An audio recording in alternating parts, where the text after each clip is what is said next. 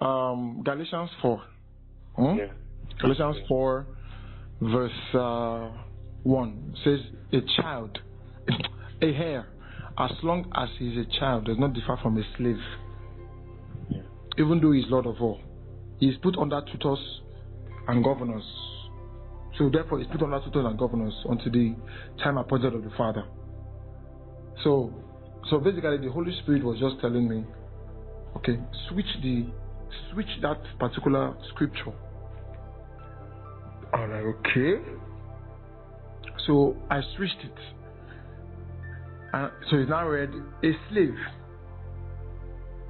Because the word child there is immature and irresponsible. That's the meaning. I mean, yeah. So it now says, and I switched it. A slave. So if we say an heir, as long as he's a child, we mean an heir as long as he's immature and irresponsible. So it's not a function of age, it's a function of attitude. So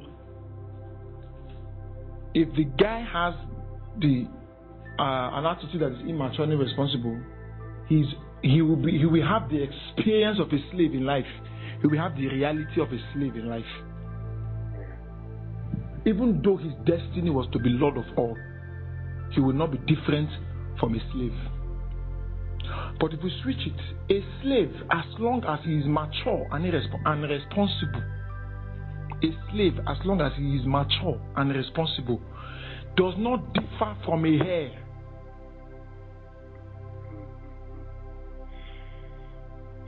Meaning that because he is mature and responsible, he will have the reality of a king and a prince, even though he started as a slave.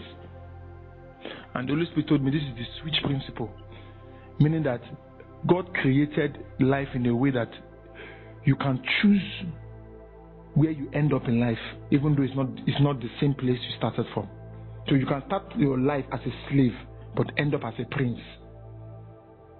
You can be born into slavery and end up as a king, and you can be born into kingship and end up as a slave. What is the determining factor?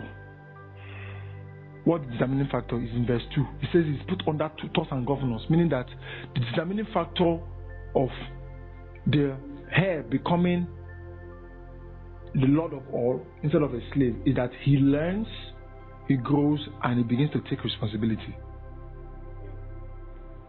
As long as the child is learning, is growing, and is taking responsibility every day of his life, he will become a king. If the slave is learning, is growing, when I mean grow, is growing mentally, is growing in every area of his life, and is taking responsibilities, handling responsibilities, he doesn't need to pray too much, he will become a king. But if that so-called prince is gallivanting, he's not learning, he's not growing, he's not taking responsibilities, instead he's shifting responsibilities.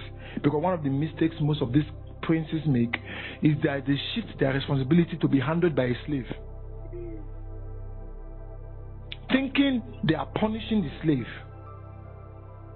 not knowing they are helping the slave become the heir instead of them. So in life, at the end of the day, the slave become more powerful than the so-called prince. It's called the switch principle. I will give you an example. Let's take this example. For example, a man has a company, ABC International.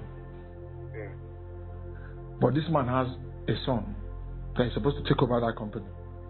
And this man has a slave in the house that takes care of things in the house. Now, if you give the slave $10, this is the attitude of the slave, you give him $10. Before you come back in the evening, he would convert your $10 into $100. That's how responsible the guy is. If you give him a loaf of bread, in 1 week he will create a bakery.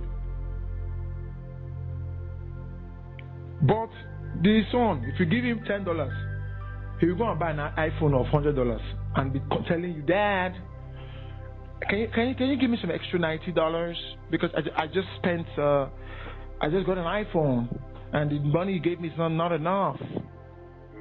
You give him bread. You give if you give the son bread, he will go and buy a tin of milk and for credit and tell you, Dad, this bread is not enough. I can't just eat bread like that. You know I'm a prince. I can't just eat bread like that.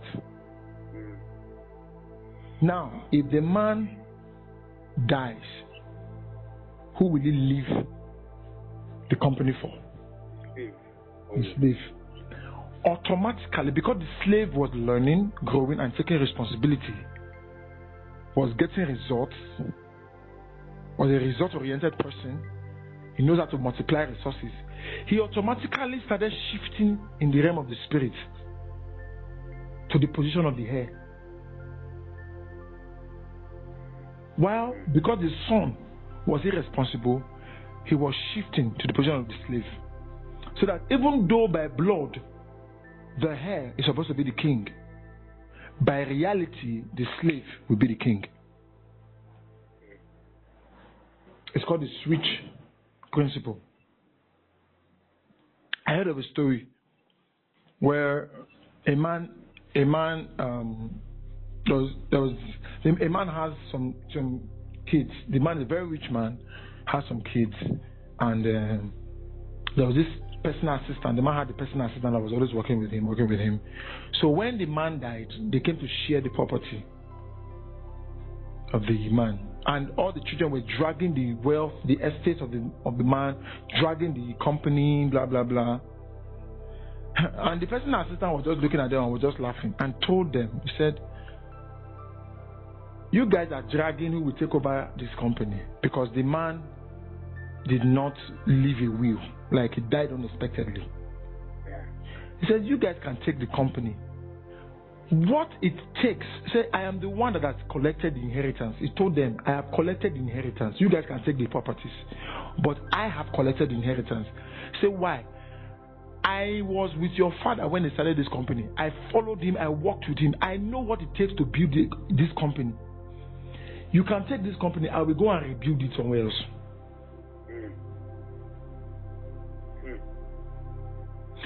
That is, so even though the personal assistant maybe was a poor guy, but because he learned, he grew, and he was taking responsibilities while working with the man, he will become the boss. Even though those children claim they are the heir, he will become their boss in life. It's called the switch principle. So nobody can complain where they end up in life. It is all a matter of choice. It's all a matter of choice. If you refuse to learn, if you are always complaining about the responsibilities given to you, you are already choosing your end point. You are already choosing your end point. A child, a heir, as long as he's irresponsible, as long as he keeps dodging work, he keeps dodging school, he doesn't want to learn, you just want to flex, he wants to go to party, he's not responsible. As long as he's behaving like that, he will be poor, he will be a slave. He will worship the man who was born a slave but kept working, kept learning, kept taking responsibility. He will worship him in life. It's a principle that affects both the believer and the unbelievers. It's a general principle of life. This is called the switch principle. I hope you are blessed. Very blessed. Very blessed. Very blessed. Honestly, I'm listening to as in present day life, and I can see where it connects. Yeah. So that's just it. So it's good we know God's word and we know how to really apply it to personal life. There are some things we don't need to necessarily pray for. We just need to follow already laid down principles of God's word, and we will achieve it. So what you need to do basically is, if you want to know where you are headed, is it the end point of a king or the end point of a slave? Take a track record your progress in the how would I put it now? Record your progress in terms of how much responsibilities you are handling in life. So you can check every year and look at last year and say, compared to this year, have the responsibilities that I take or handle in life, have they increased? Do I take up challenges or do I run away from them? And it's not just taking responsibilities. How much of those responsibilities are you dependable on? So basically, say, you knew how to handle A, B in 2017. Then 2018, you added C to it. So you can do A, B, then you can do C. Now, people can trust you for A, B, C. 2019, you increased it. So how many things can people depend on you for? That they say, if you give it to this guy, he will deliver. Do you get? Yeah. So it is that trustworthiness that actually reveals how much responsibility you are taking and how much you are learning and growing. If nobody can rely on you for anything, you are actually not growing and you are not taking responsibility. And if the responsibility you used to do in 2017, the same thing 2018, 2019, you are not growing. And soon you'll be outdated. So I believe there are two points in life that this thing, one should be doing it every day.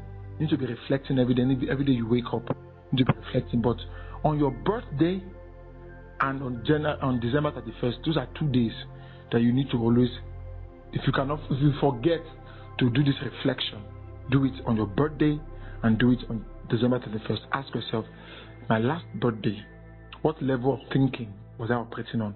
What level of responsibilities was I handling? Do you get?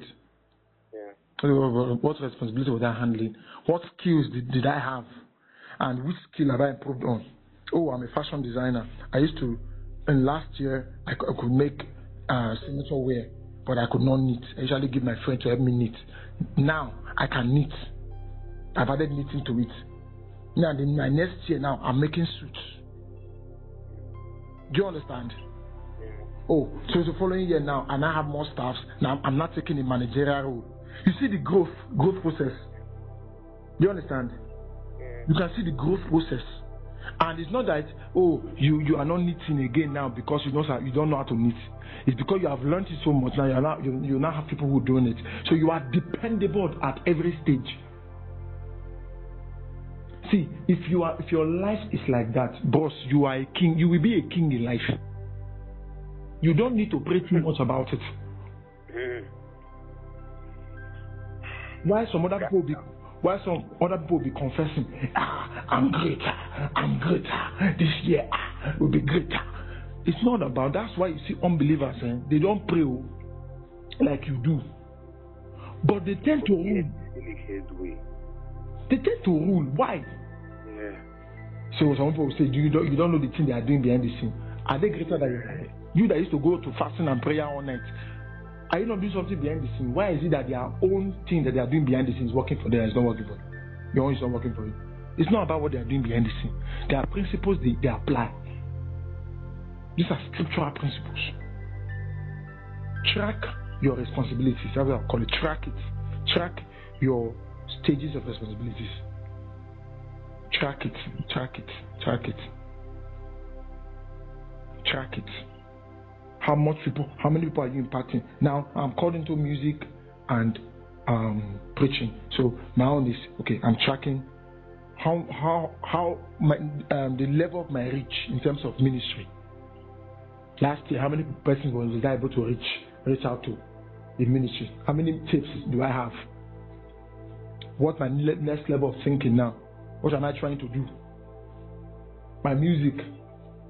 Am I doing a program? Am I organizing events to minister to people? How is my audience increasing? Do you understand what I'm talking about? Yeah.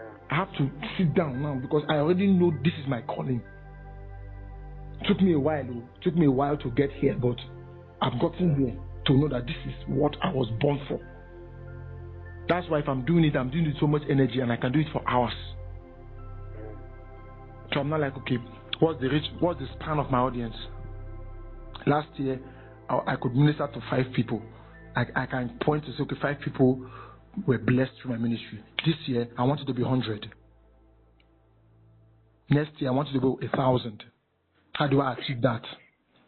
Am I still preaching the same message, or has my understanding increased?